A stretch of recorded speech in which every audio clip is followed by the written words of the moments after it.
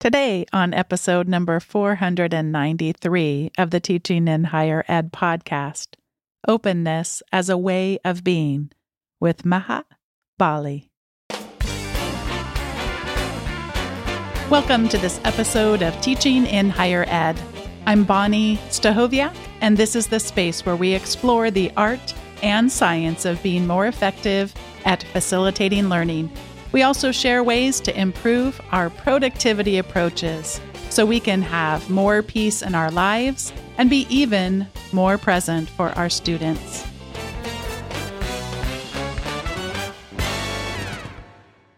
I'm excited today to be welcoming back to the show Maha Bali.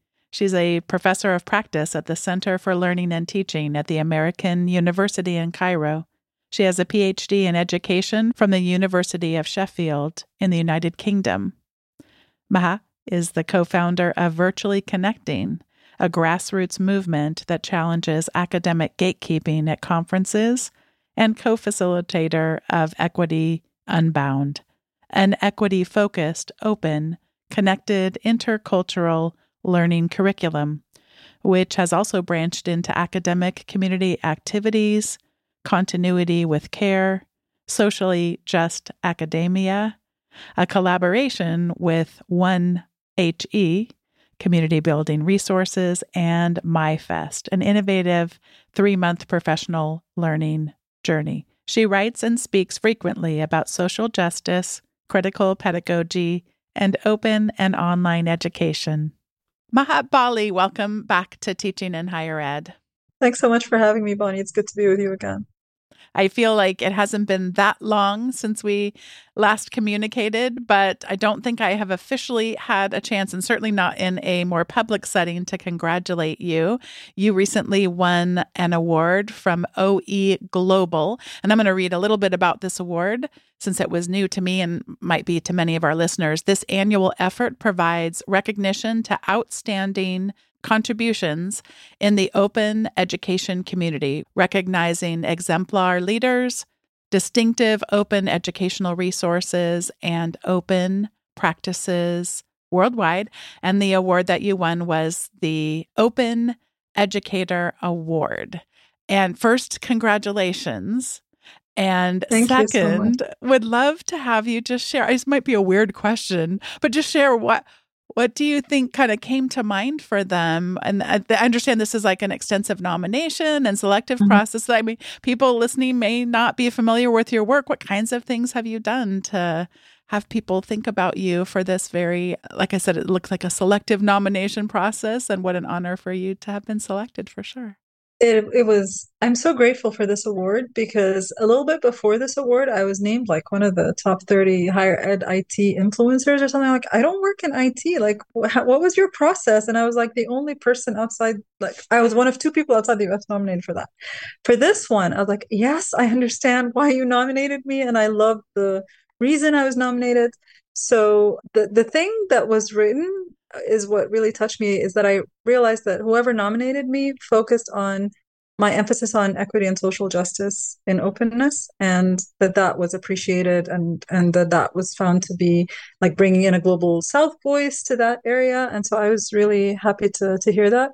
I think the things that I do in the open that maybe people notice the most, I would say the work I do with Mia Zamora and others in Equity Unbound.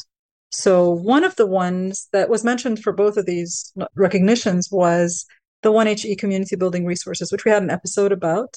And I think those were really important because they came at the right time when people needed them, and they met a socially just care need. So these resources were, for people who don't know them, developed in August 2020. So this was during the pandemic, at a time when people in the Northern Hemisphere were about to start a semester fully online, everywhere in the world, every age group, people who had never taught online before. And anything we know about teaching online, for the most part, before that was when people chose to do that. A lot of them were graduate. A lot of it was asynchronous. This was like synchronous, every age group, every course, whether you wanted it or not. And a lot of people around us, both me and others in my circles, we're like, yeah, we can do this. It's just like the developing community thing. That's the thing we're not going to be able to do, but we'll be able to teach. And I'm like, no, we need community now more than ever. The socio-emotional needs were more important than anything else. And we're like, we know how to do this. Maybe we should share this with other people. And so we created this resource where it's just us in our living rooms with our kids coming in and out of the, and we're demonstrating a certain technique or strategy or activity and how you can do it online. And if it's never been done online before, we're showing you how you might do it online. And what we did when we were doing this is we invited people from everywhere. So Mia Zamora, Autumn Keynes, and I, and we invited people from all over the world to contribute their ideas for things. And what we did is not only just create those videos where people could watch us do it, and it was very relatable that it was just in our living room, not very high tech or anything. It was quick to do. Is that we added adaptations. So we wouldn't just say, "Here's how to do it." We would say, if you don't have Zoom, but you have some other video conferencing software, here's how you do it. If you don't have breakout rooms, do this. If you have to be asynchronous, you can do it this way. If your students won't turn on the camera, do it this way. And trying to identify kinds of inequalities that might arise and how to respond to them. So we were sort of, I think, modeling intentionally equitable hospitality throughout that process at a time when educational developers like you and me were definitely burnt out from supporting entire institutions of people, also uh, effective labor too, right? So we were helping each other as educational developers. We were also helping faculty members who didn't have a Center for Learning and Teaching in their own institution, right? And so that was happening all over the world, and just trying to make sure that every resource wasn't just open and free, but also aware of contextual differences and sometimes cultural differences and risks that you could take if you did that activity in a certain context and things like that. And more recently, open work that I've done, and I think so, openness to me is like a worldview, it's a way of being. So it's not about creating resources and giving them to others, although there's, of course, an attitude that makes you the kind of person who does that rather than keep my own teaching ideas to myself. I don't want anyone else to know how I teach, or doing it just for your own institution because these are the only people you see and whose context you fully understand. There's a stance of, but maybe other people could benefit from this, so why should I keep it in? Mm-hmm. And oh my God, the world needs this, and I know how to do this. How can I not share that knowledge? So I have that attitude in general. There's a little bit of arrogance to it too. I think with blogging or anything like that, you're like, oh, I actually think people might want to hear what I have to say. But there's also of like, but people might learn, and I don't really know everything I have to say, but I'm willing to share my unfinished thoughts with you and be willing to be criticized for it. And so another thing that recently happened was related to AI. Like as I started experimenting with it and figuring out, oh, what am I going to do in my teaching? What are other people in my institution going to need from me to help them with their teaching? I blog about it, I tweet about it. So one of the things I remember is like, oh, so how do we cite AI when we use it? And at first I was like, yeah, Bali and ChatGPT, and people were like, no, that's not a good idea. And we had these discussions on Twitter. But if I hadn't tried, I wouldn't have learned. And I think there's that element of being willing to make ourselves vulnerable in public. But when I do that, it allows me to have a more nuanced conversation inside my institution and say, we've talked about this. People all over the world have already discussed this, and this is what we've reached, and I'm bringing it to you for you to discuss as well. But it won't be like, first time I say it in my institution, and in my institution, I have a responsibility that if I say it, people will take it serious. I say, oh, yeah, Maha said this is what we're doing at AUC. And I'm like, oh, I'm just, opening the idea up. So there's an element to that. And, early on, like January, February, early this year, I invited Anna Mills to give workshops with me about AI. It actually started that she invited me to co-author something with her. And then I'm like, I think people need a workshop. Let's do a workshop. Because articles take time. So there was that.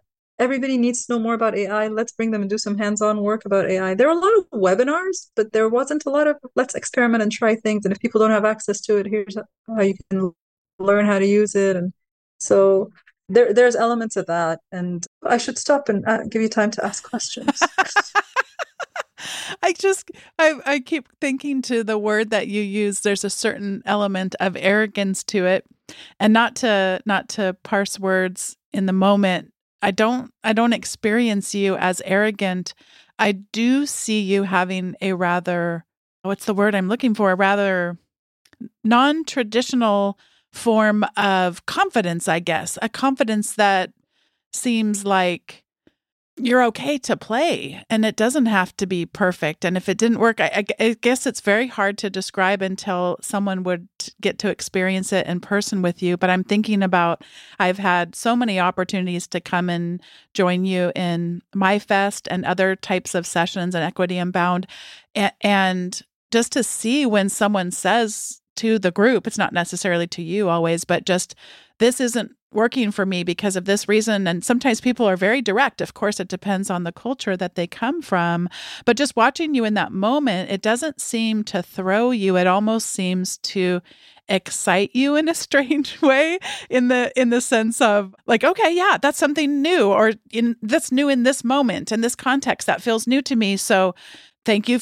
I don't know that I always hear you necessarily say the words thank you, but I hear you express them in how you address when people bring it up. So it's kind of this, as we are moving together in this community and experimenting and playing, it's going to be okay that on a really regular basis, things aren't going to go like we planned. And that almost seems to you come across to me as it ignites you in the sense of a challenge, because you don't want that to remain the case. You want it to be equitably inclusive. Yeah. And so and hospitable. So how do we then in that moment play, experiment, and do it? But it is rather, I will say, from some different cultures that I work in, and by that I mean cultures of different universities, they can be different. Like the level of directness that both you communicate and also so many of the people that come to those sessions, it to me shows such high trust that it's okay to say those things, to name it. This is happening, and like we can do better than this, and then to just watch what happens next. It's so fun. Yeah. Yeah. I love that you mentioned that. You've mentioned it to me personally and privately before, but I think to me, the term that encapsulates this the most is Adrienne Marie Brown's term, intentional adaptation. We know what our goal is. Then when we're in a moment, no matter what we've planned, it's important to notice what's happening around you and to adapt intentionally. And now, when you're face to face, you can see people's expressions, you can see their body language. It's a lot easier if you're to notice things, even if they don't verbalize it. But online, people would have to verbalize it for you to realize something's going on. Or maybe you realize somebody's quiet, for example, and haven't been speaking, but you can't really tell what's going on. So when people do say it, and it's important to create a space where people would be comfortable saying it, of course, as well. And so then when someone does say something out loud, if you don't in that moment welcome that comment and try to work with it, then you're discouraging other people from commenting later. And so maybe what you're witnessing is my openness to that, and that allows more people to do that. And so maybe it happens more often in sessions that I'm doing, but also a lot of times because the sessions I'm doing are about social justice and inclusion, and it's not something that you ever achieve. It's always something you aspire towards and you iterate towards. Just the other day, I was giving an invited talk, and I was giving examples, and people loved seeing the examples. I know you've experienced this one before.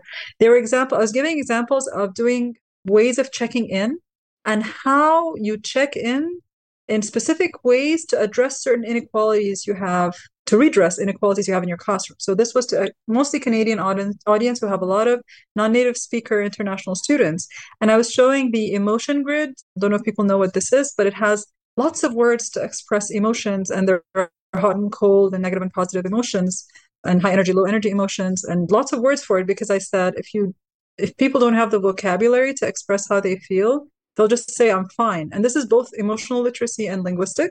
But when you give them the words in front of them, there's some words they won't understand maybe, but a lot of words will give them, difference between being cheerful and joyful and calm and peaceful and then angry and frustrated. All of these, you're helping people express how they feel and letting them know you really want to know how they feel. And the other one that I showed them, and I also mentioned, if you have students who are visually impaired, you need to send those slides ahead of time or read out a few of the words to help them, because they won't be able to see it, the grid, obviously, and have the alternative text on. The other one was the blob tree, and you can Google that one. The blob tree is a tree that has different stick figures on them in different places in the tree expressing different emotions. And if everybody is cited in a session, then people just say, I'm like number 13 or I'm like number 12. But if you have someone who's visually impaired in the session, then saying number 12 and 13 means nothing to them. And so Yeah. you would have to say something like, I'm like number 5 who's hugging the person next to them because I feel loved.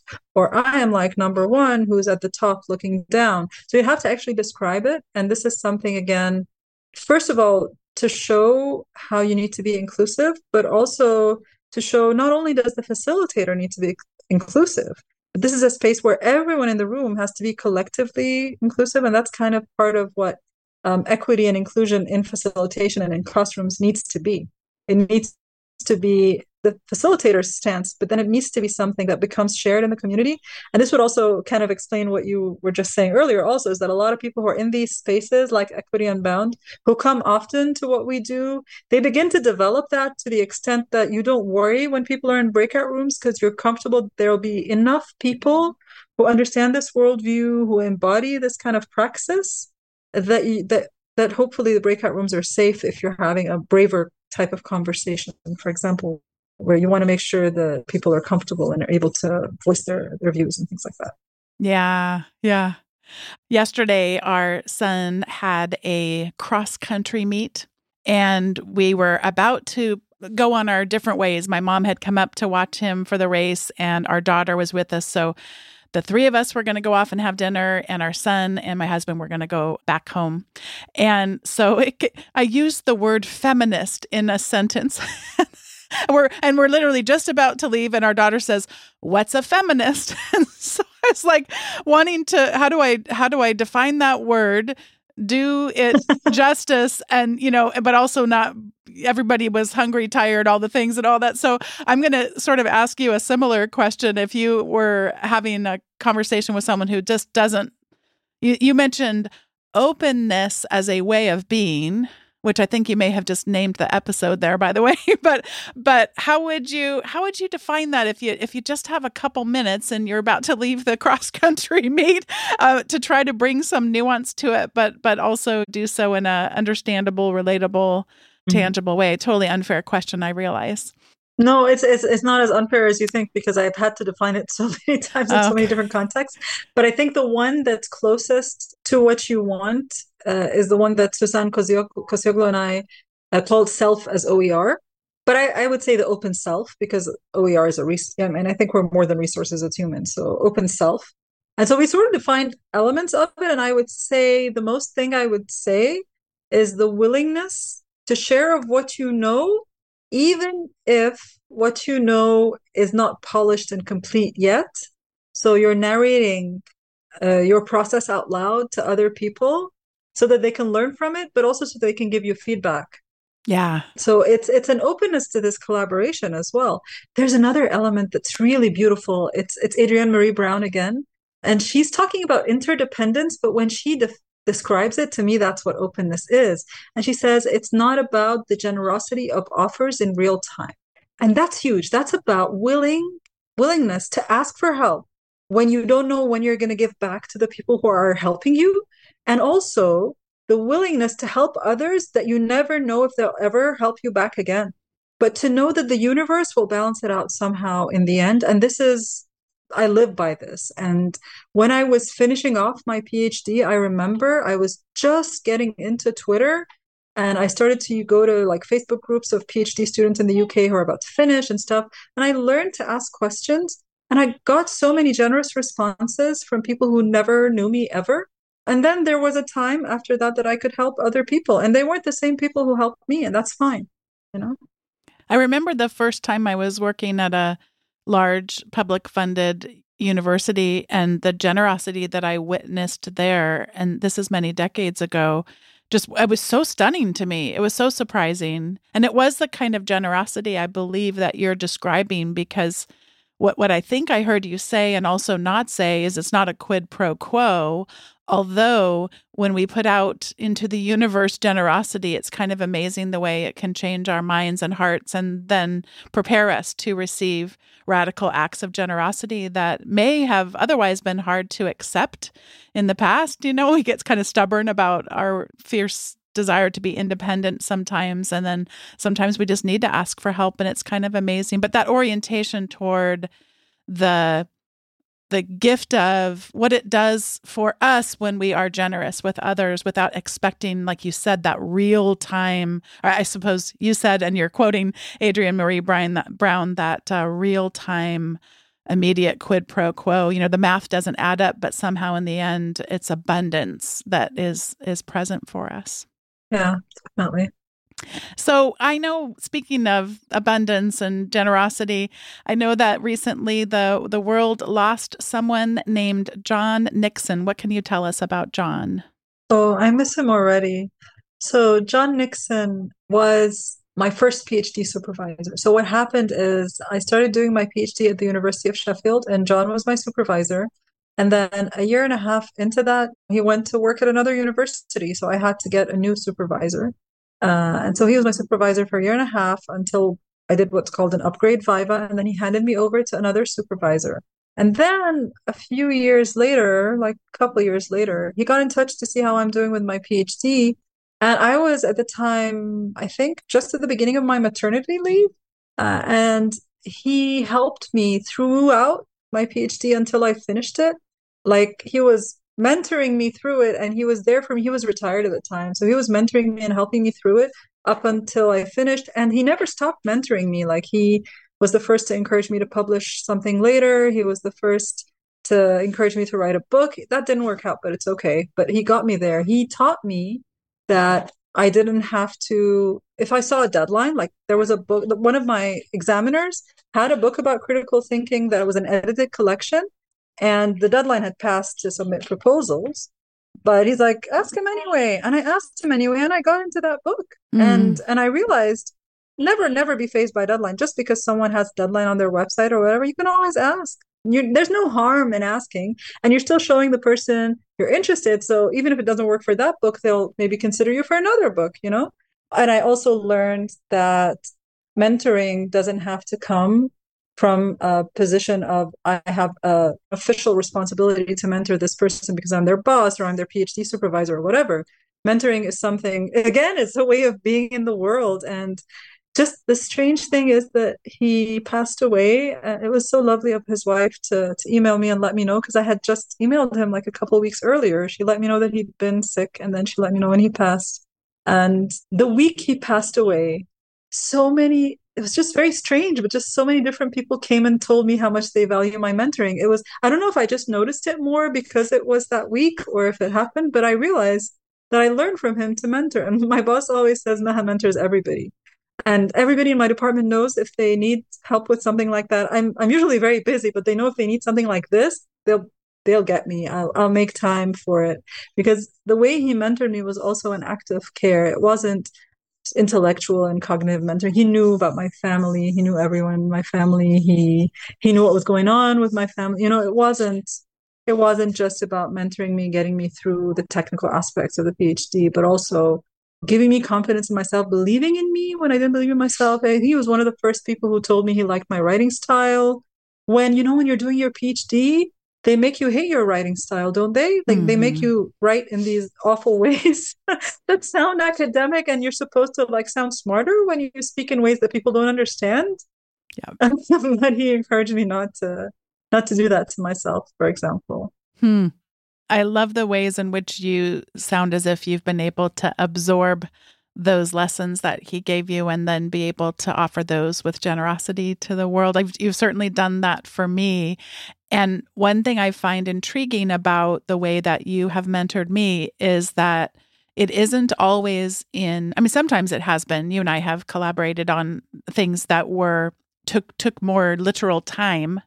But you also do what I could best describe as sprinkled mentoring. I mean, that the quick check-ins you will frequently on social media, maybe just send something, and I suspect often you're sending it to other people too. But just that you think of me, you know that I'm a parent, so you'll include me on your list of something related to parenting, or you consider me a friend, and so you'll include me on something related to the joy of friendships and all of that. So I have to share quickly that whenever I do speaking engagements, I will always ask the representatives, the faculty from the university, what is considered a curse word at their institution. And by that, I mean that you could inadvertently violate some cultural norm Oh, or, just nice. something that's very offensive, but you don't realize that it is. And so I asked that recently with a group I've been working with, and they said the word scale is something like doing something at scale they consider to be offensive at their university. So try to avoid that word. And I almost wanted to say, Maha, about you that you seem to be able to mentor at scale, but I don't want to offend you. It's like, I don't know how you do it, but it's rather marvelous, that it doesn't all, because I think sometimes I think it has to be so intense and so many hours and hours, but it doesn't always have to be that, and we can go through seasons. I don't know if you have anything else to say about that sprinkling of mentoring versus the really. Yeah. Yeah.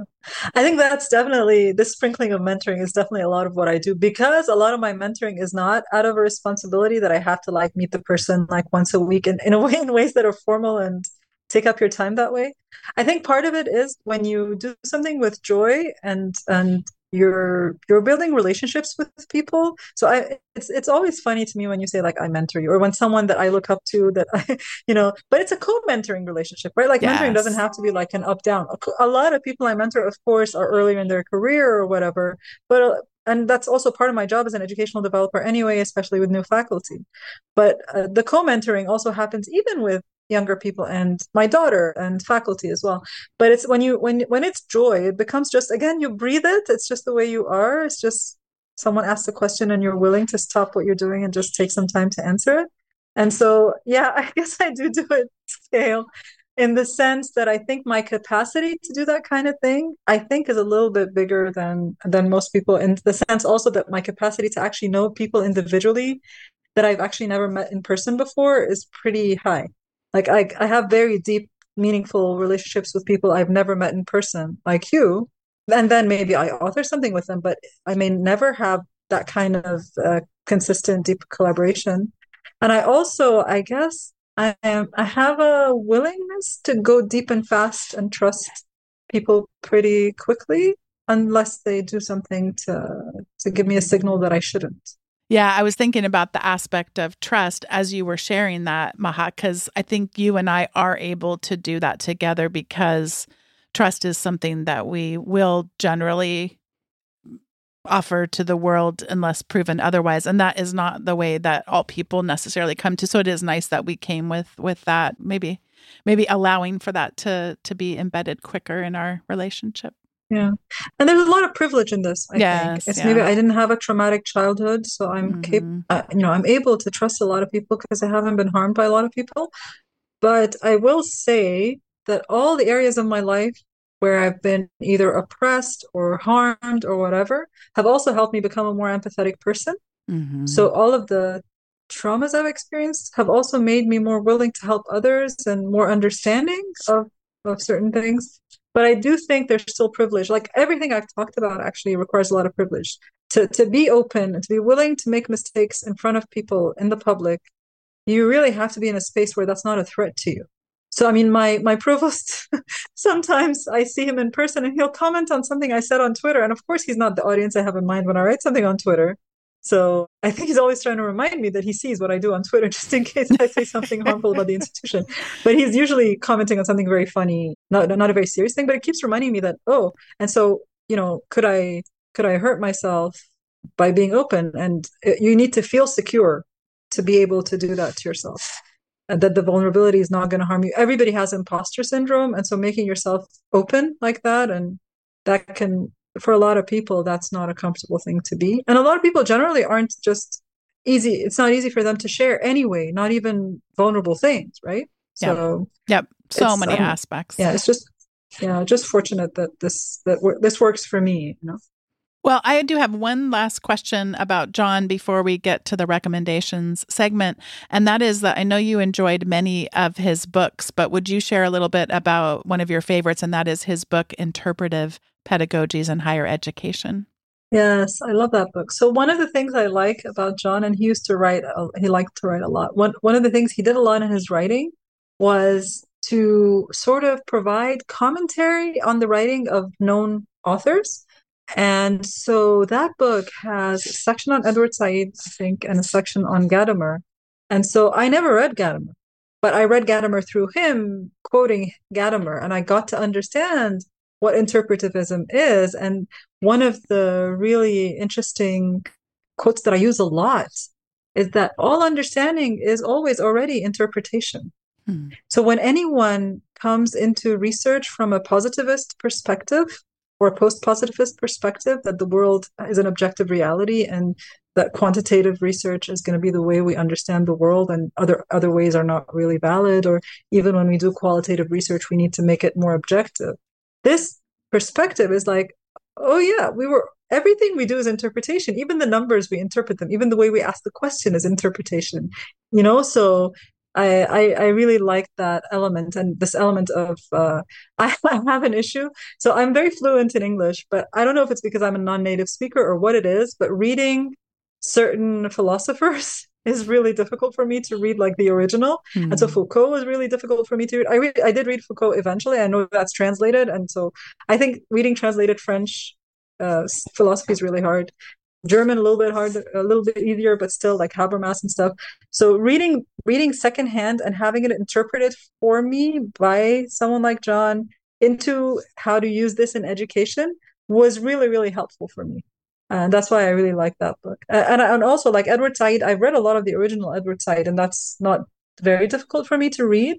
But reading John's interpretation of Edward Said's work also helped sort of signpost for me where I might be able to use it in my field, because it wasn't written for me to use in the way that I want to use it, if that makes sense. So if someone else has already done that, that gives me a layer to just help me through it. When you're a PhD student, it's harder to know what to do with what you have. And so like just that seeing him do that and then recognizing that this is a way that helps me learn.